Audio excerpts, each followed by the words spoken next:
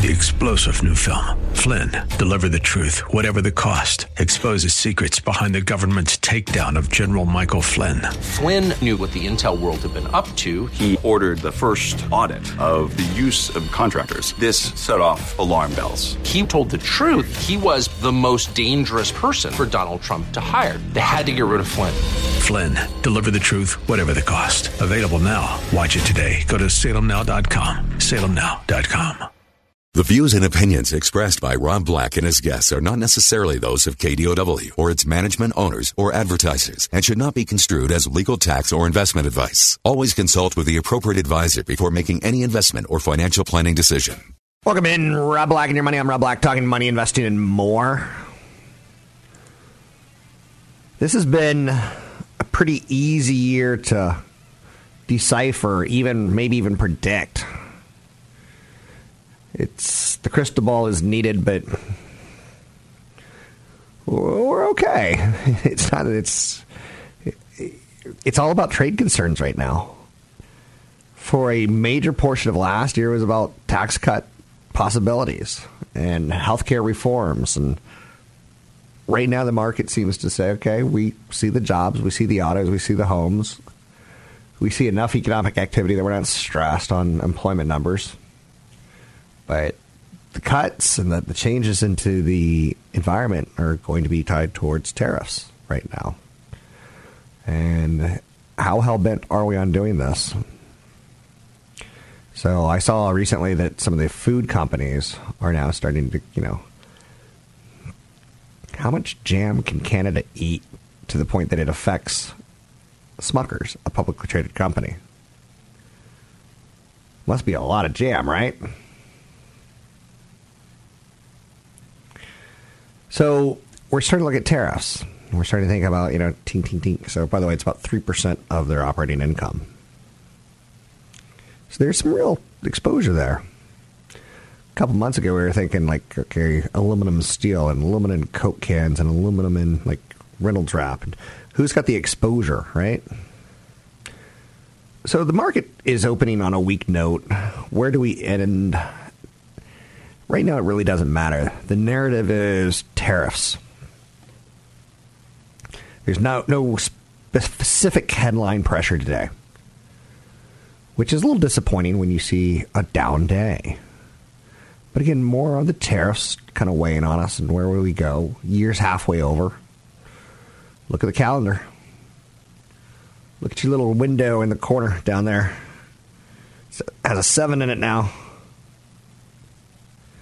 So 800-516-1220. Take your calls on the air. Anything you want to talk about, we can talk about. Money, investing, and more. The Treasury market seems to be okay. 2.83% on the 10-year Treasury. As it creeps above 3, people get a little more concerned, a little bit more worried, and a little more upset. A lot going on. The PMI readings out of China, not sexy, right? The readings, the Shanghai Composite, down 2.5%. The Shanghai Composite, this is probably worth noting. So far, the tariffs really haven't upset our markets in the United States, the S&P 500, the Dow Jones Industrial Average, the Russell 2000. So far, the tariffs haven't upset our markets so much to the point that we've seen the markets dip, right? Within reason. There's some of it going on.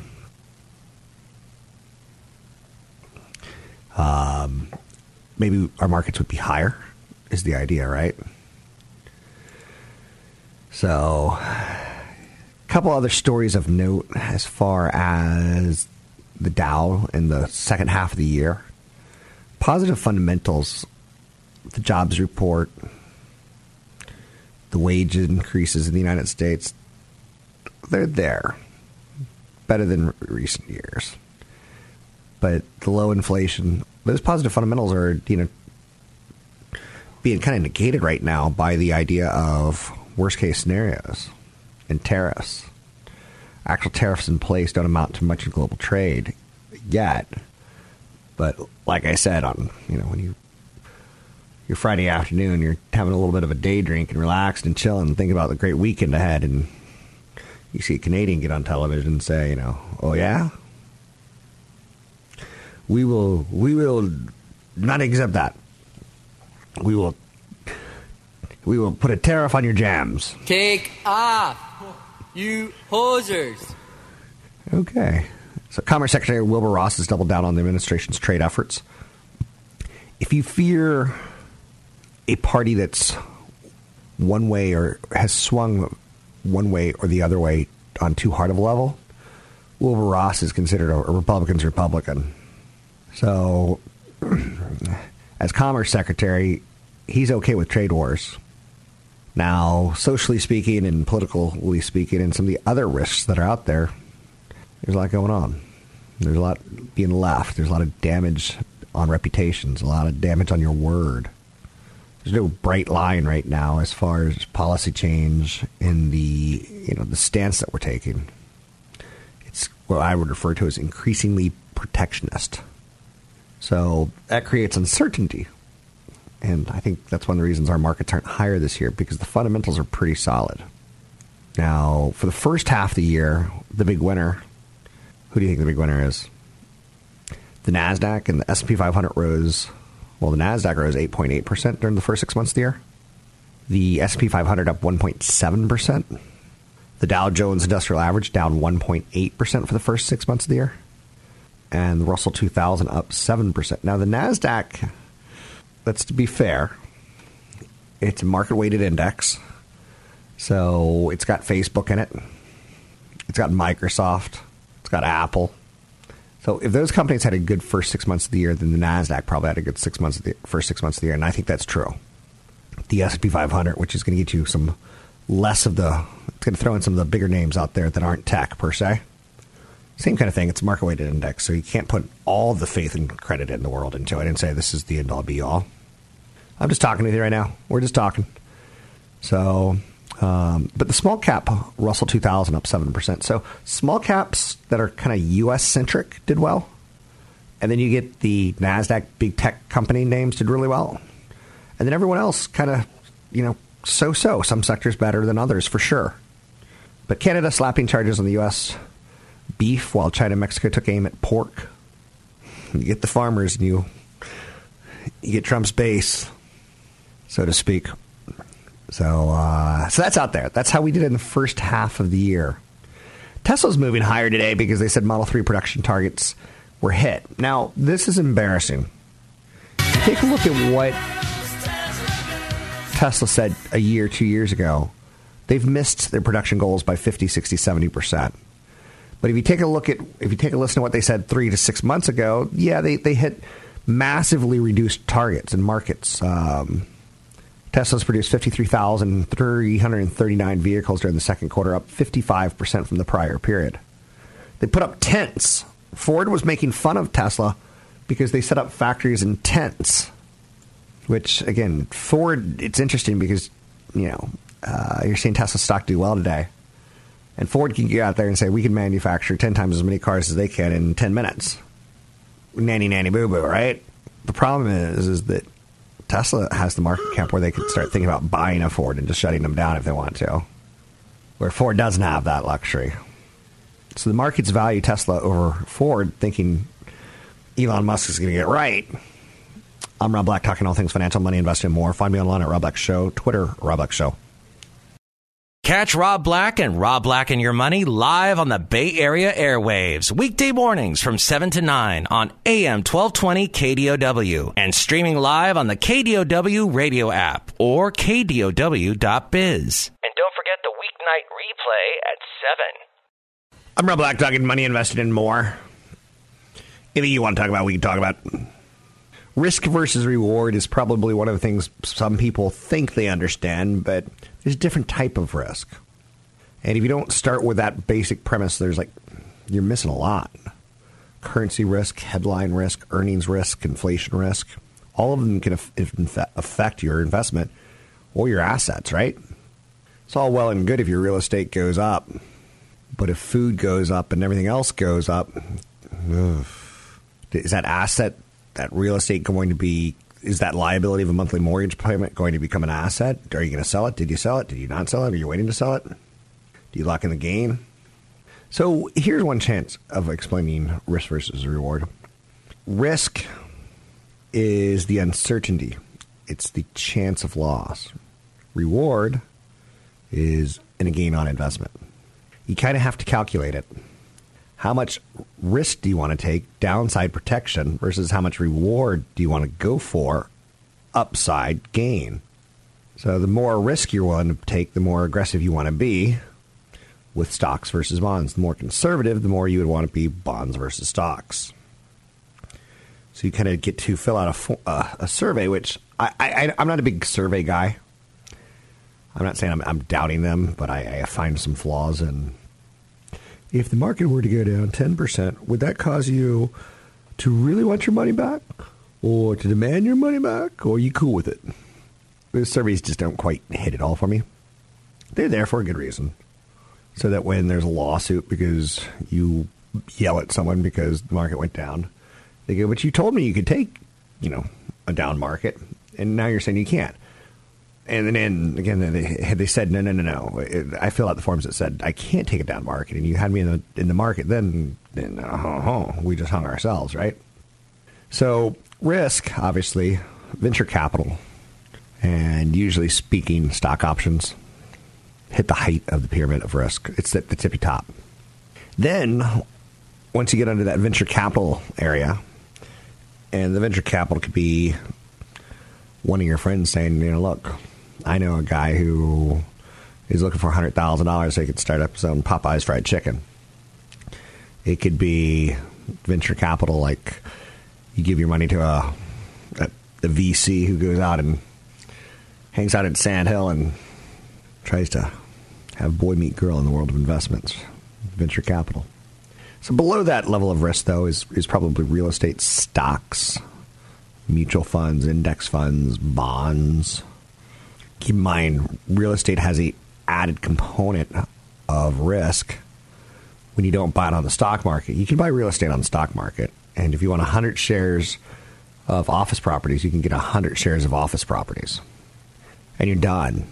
And that's where the stock market kind of beats the mortgage market or the real estate market that's tied towards investments. You don't have that 30-year mortgage, that 15-year mortgage, or that 7-year balloon. And some people would say, exactly, you're using other people's money. Leverage on the way up is wonderful. Leverage on the way down is crushing. And then below, so far we've kind of hit two levels of risk and reward. Venture capital, very, very high on the pyramid of risk. Beneath that, you hit real estate, stocks, mutual funds, index funds, muni bonds, corporate bonds. And beneath that level, you hit treasury bonds. The U.S. Treasury, where you're like those E-series bonds that grandma had or something like that, war bonds, and you're like, yeah, exactly. Not that many people are buying treasury bonds until they're in their 50s or 60s. And again, that's kind of an overstatement by me. I'm just saying, it's nice for the U.S. government to say, okay, if you give us money, we'll give you 2% back over the next 10 years or 2.8% back over the next 10 years. Each year for the next 10 years, you get 2.8% interest. That's not bad because the U.S. government has kind of had this history of paying you back.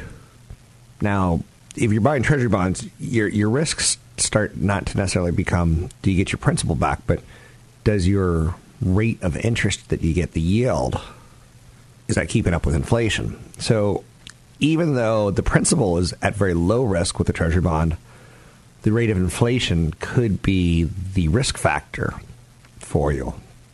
You want your money to keep up with inflation, right? So now, beneath the treasury bonds, in the world of the risk profile ladder, or in this case, pyramid, the base of risk, the safest areas to be are probably cash. Within reason, some Bitcoin enthusiasts will say, cash is very safe. Not looking for that. A CD, a certificate of deposit, which I know when I said CD, you're thinking compact disc? Compact disc? Should I get a compact disc? Your bank savings account or your credit union saving account, both insured up to $100,000 plus dollars, and not a big history of bank accounts, savings, or checkings, or credit union accounts. Not a big history of collapse in the United States where your money went bye-bye and you never saw it again. So that's that. That's your risk to reward pyramid. So again, the more risky you want, the more reward you want, you kind of have to couple these things. I don't mind down markets. I've forever seen myself as 20 years old, and it's not realistic, right? But from an investor standpoint, that's great because I've been willing to expose myself to more long-term risk and long-term rewards, where the risk on like stocks is probably a little bit higher in like a 1-year period or a 2-year period, but over a 4, 5, 6, 7, 8, 10-year period, the reward's there, and you lower your risk profile. And again, I do see myself as younger than I actually really am, and that's a good thing in the investment world. But to be realistic, as I'm getting older, I'm also saying, where's the exit at? What's my dollar amount? So, risk versus reward. You got to see where you are, where you want to get to. You do not want to be thinking about, best investment ideas when you're 65, 70. I'm Rob Black, talking all things financial, money, investing, more. Want the podcast with music? Find the link to the other version of the podcast by going to Rob Black's Twitter. His handle is @RobBlackShow. Listen to Rob Black and Your Money weekday mornings, 7 to 9 on AM 1220 KDOW. I'm Rob Black, talking money, investing, and more. Trying to make the complicated simple when it comes to financial ideas for you. Long-term care insurance. Why do you care? Well, I can tell you that my mom's been on long-term care for the last few years. It's work that I don't have to do or feel obligated to do as her son. Is that horrible of me to say? Probably is. Some cultures want mom and dad as they age to be in the home. As we all, from the cradle to the grave, become the world needing people, we leave the world needing people. And that's what long-term care does. It helps people who have needs. For instance, do you want extended care? Do you want long-term care? Do you want in-home care? Home modifications as part of your insurance? Assisted living, which is kind of where my mother is at this point in time. We did the in-home care, step 1. The home modifications were thought of as my mother aged, but she was very stubborn. My father passed away over 20 years ago. My mother was stubborn to change things. I think it's fair to say she loved one man her whole life. But when we did the in-home care and her mind started to slip, she started accusing the caregiver of stealing stuff from her. Very common, right? You see it in movies. That's what I mean by very common. If you've seen it in a movie, it's become mainstream. But there's 4 or 5 ways of looking at long-term care. At some point in time, you're going to need help getting dressed, eating, bathing, tracking your medicines. So that's the pretty side of long-term care and long-term care insurance. The dressing, eating, and bathing. These are activities of daily living, ADLs. You may start on the extreme side need, instead of dressing, people helping you with your continence. Adult diapers. Ugh. Right? Or toileting. My mother, as she aged, she had a couple strokes. And, it was humbling as a kid. Or, me as an adult, because as a kid, she took care of me. So watching a parent age is you want to do everything you can for them. And then it got to the point where I was like, I can't do any more. She wouldn't want me to do more, but I can help fund it, and I can help support other family members who are helping out. So there's a lot going on with long-term care. And long-term care insurance can help families because it reduces the financial burden. My mom is now in assisted living, kind of nursing home. Assisted living is nice. It's got some dignity before you go to the nursing home and before you go to hospice. So long-term care insurance covers in-home care. that's great. Have a nurse come to the house and make sure your meds look good, or have someone come in and clean up a little bit. Home modifications, so that when you do have a stroke and you slip and you break your hip or you're just too weak to get back up, home modifications are smart. The old I've fallen and I can't get up. It happens. My mom fell one day out of her bed, which, do you remember in the day? I don't understand. It seems like the bed's a little too high. And when you get older, your balance ain't the greatest. And if you miss medication or you over-medicate yourself, you're going to fall and you're going to break the stuff. So my mom was in a house that, my brother David would call me and say, she's going to eventually die in this house. So me and my brother David and my sister Susan came up with a way to get her into assisted living. After that, it's going to be uglier. And assisted living's $70,000, $80,000 a year. Sometimes it jumps up a little bit more as they have to do more nursing and doctor visits. But it's not pretty. So, in my opinion. But why do we care about long-term care insurance? Because it helps families. Like I said, reduce the financial burden of $70,000, $80,000 a year. You can choose where you want to have your care, which gives you a lot of independence. If it's in-home care, home modifications, assisted living. And hopefully, there's enough money and there's enough insurance out there to help fill gaps in long-term care. But long-term care is real. And one of the things I throw out there is I tend to think that long-term care is more of a woman's issue. And again, maybe that's the sexist Rob Black glaringly showing his flaws. That, I've seen more men die earlier and men tend to marry younger, right? So my mom was doing a lot of the long-term care for my dad. My dad's long been warm food and not able to do long-term care for my mom, right? Now, he did work in the military, so he did leave her some benefits tied towards long-term care. In the military, you may have to fight for your country, and you may have to die, and you have to do things like that. But they do tend to take pretty good care of their people with benefits. One area that a lot of people don't like talking about, and I can make it as simple as possible, is estate planning. And estate planning is one of those topics that if you have a house in the state of California, you should probably get a trust so as to avoid probate for your heirs. Maybe you want to skip a trust if you don't have heirs or you don't care about your heirs. But there's 5 simple things with estate planning. You need a trust or a will. That's 2 of the 5. You need to understand the concept of probate, power of attorney, and the Advanced Healthcare Directive. Picasso and Prince both died without a will. Who is the better genius between the two?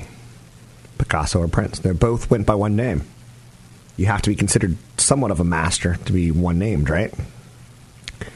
So, a trust, probate, power of attorney, a will, Advanced Healthcare Directive, all help provide for your family. If I die, I want my ashes spread here. If I'm hospitalized, I want to stay in a coma forever and ever. Or if I'm in a coma, you can pull life support after a week or a month or a year. You want to get a trust, a will, Advanced Healthcare Directives, power of attorney to help plan for disabilities. They're going to happen. The odds of you being disabled and missing time from work are way higher than the odds of you dying before 60. You could lower your expenses when you die by having a trust or a will where things can get challenged, and things do get challenged and slowed down in courts to make sure that, your house wasn't tied towards something terrible, or that you have your house and that you didn't take it away from someone else. The title's clean. And also, estate planning can keep a business running smoothly. If you know anyone who has a small business, setting up the right amount of life insurance and things along those lines, putting it in your trust, putting it in the will, so like one business partner can actually just die and his wife doesn't have to sue the other partner for what was value, what should have been sold on an open market, in a good economy, in a bad economy. Those are things that you don't want, in my opinion. You want things a little bit more clear. 800-516-1220 to get your calls on the air. It's 800-516-1220 to get your calls on the air. Anything that you want to talk about, we can talk about. Money, investing, and more. Trying to explain some of the ideas, investments, and cash and insurance so that you have a better idea of which mistakes you're making. Like, if I were to put life insurance, this is an area where it upsets me because I tend to find that you as an individual trust other people, and sometimes to a fault. You went to college, you did your stuff, you have a job, you got married, you have a baby, and now you have to understand about life insurance in case you die and your spouse needs that income or your baby needs that money that you were going to earn over the next 20 to 30 years so that baby can go to college. And it stinks because you would think that's it. It's not. It's more complicated from there. And what do I mean by that?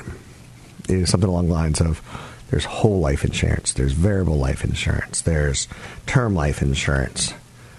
And the truth is the one that you need is term, and you invest the rest. It's what I've done.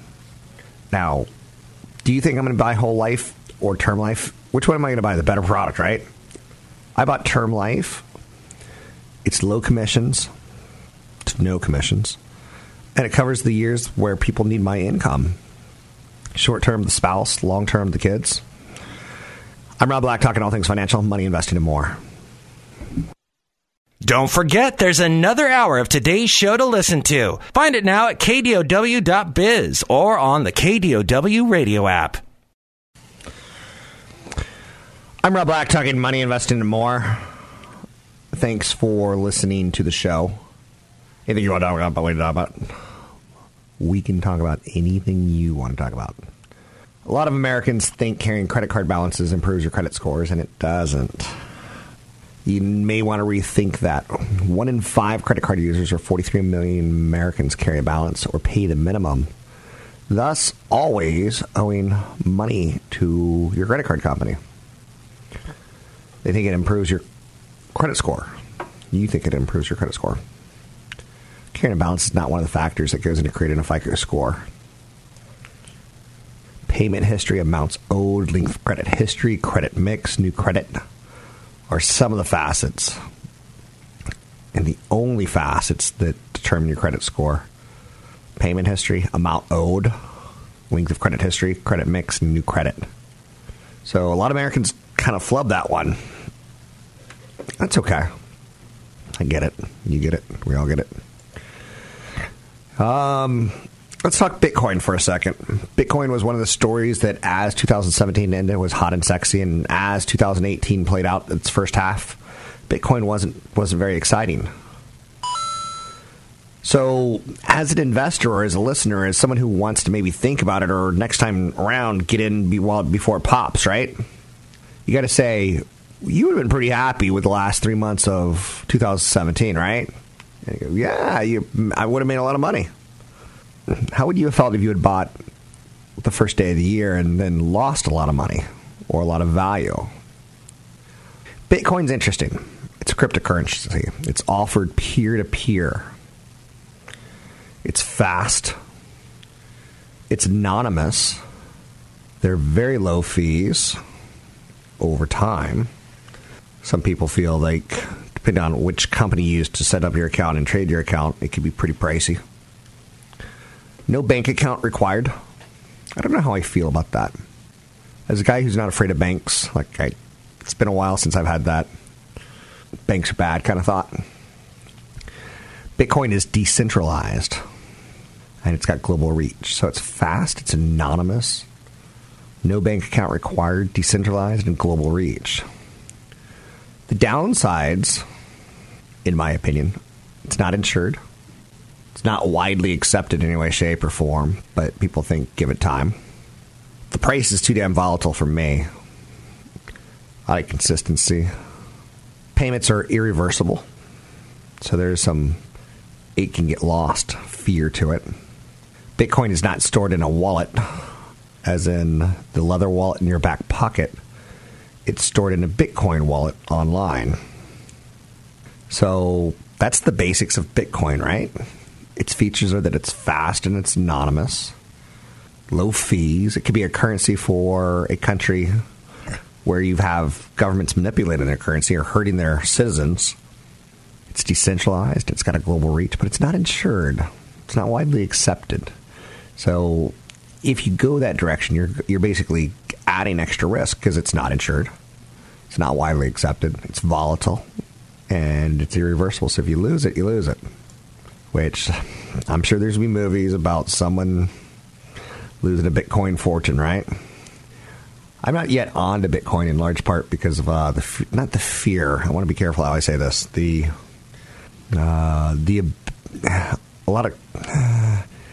Let's just put it this way. You can't buy a Slurpee with it, but you can fund a drug deal.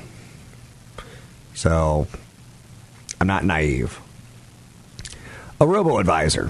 What is a robo-advisor? This is something I would have to explain to my father if he were alive, right?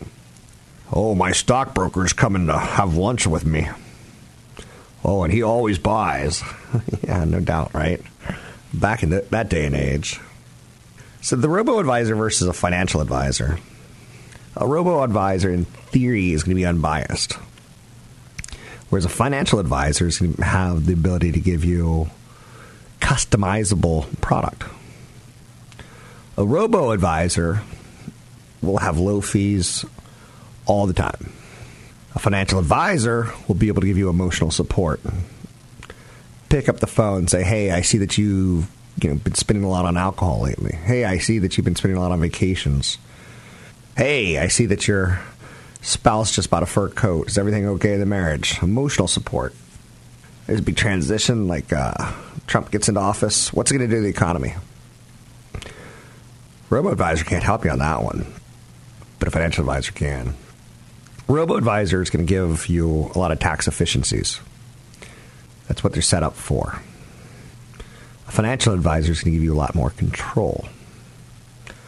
A robo-advisor is going to give you automation, which, let's put it this way, I'm thrilled that when I was 18 years old, I had a mutual fund, and I robo-advised it, kind of. I said, take the money from my checking account. I sent them a copy of my check signed with the void over it. So that's the nice thing about the robo-advisor. The automation gets you doing it. A financial advisor is not going to just investing. They're going to give you like a bigger picture on some of the other issues of your life. I think a robo-advisor is perfect for smaller portfolios. I think as you get older and your financial needs get more complex, I think you should really look at a financial advisor. You can find me online at Rob Black Show, Twitter Rob Black Show, YouTube Rob Black Show. 3-star General Michael J. Flynn, head of the Pentagon Intelligence Agency, knew all the government's dirty secrets. He was one of the most respected generals in the military. Flynn knew what the intel world had been up to. He understood its funding. He ordered the first audit of the use of contractors. This set off alarm bells.